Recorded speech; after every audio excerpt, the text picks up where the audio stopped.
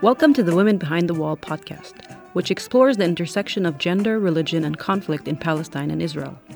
This podcast focuses on Palestinian women from various backgrounds at different stages of life: single women, mothers with young children, professional entrepreneurs, and grandmothers.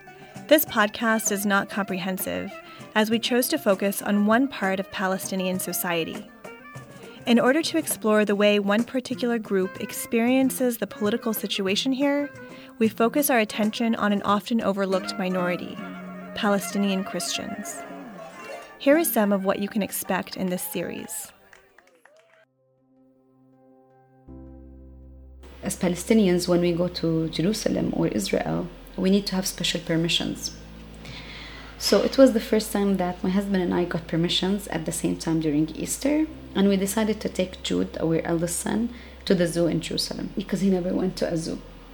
Here we have to go through one main checkpoint to get into Jerusalem. But the moment we started walking through the checkpoint, Jude shouted and he was like, "Wow, Mom, we're already at the zoo."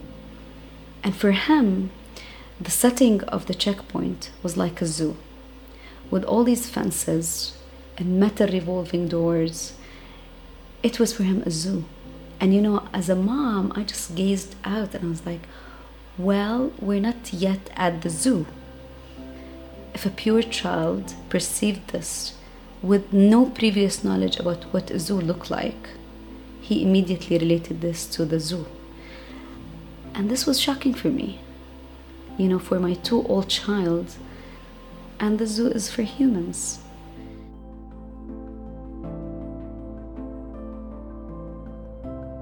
If this God that I'm believing in, like wants to give a land to his people who are the Israelis, over my people's dead bodies, over my people's destroyed houses, over our trees, over our olive trees, uprooted olive trees, I really don't want this God. I don't want to deal with him. I don't want to talk about him. I don't want to have anything to do with this God, if it's really the truth. Denying my rights, okay, fine, I'm fine with that. But don't use the Bible for this. Don't use my God, don't use my Lord, don't use the most peaceful and amazing man to deny my existence, to deny my rights, to deny who I am. I think that it was after the 2014 Gaza war that I began to shift a bit away from the desire to always be balanced in my approach to the conflict here. I realized that there's a lot of injustice, and my own faith, I felt that Jesus was someone who stood on the side of the oppressed and challenged the systems of the day. And so my perspective began to change into how can we challenge the current situation, and it's not balanced, and there's a lot of injustice, and the idea that we can just all come equal distance and solve this conflict is not going to happen until we address the inequalities and injustice. And I believe that my faith actually really highly motivated me in that. I don't want my grandchildren to have the life that I had or my kids had. I want them to have at least some kind of freedom and some kind of choices, because here you don't have a lot of choice.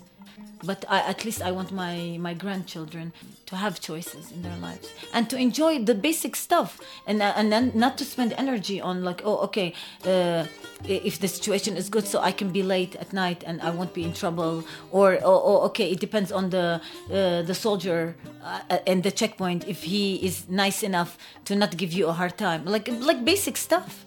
Yeah, basic stuff.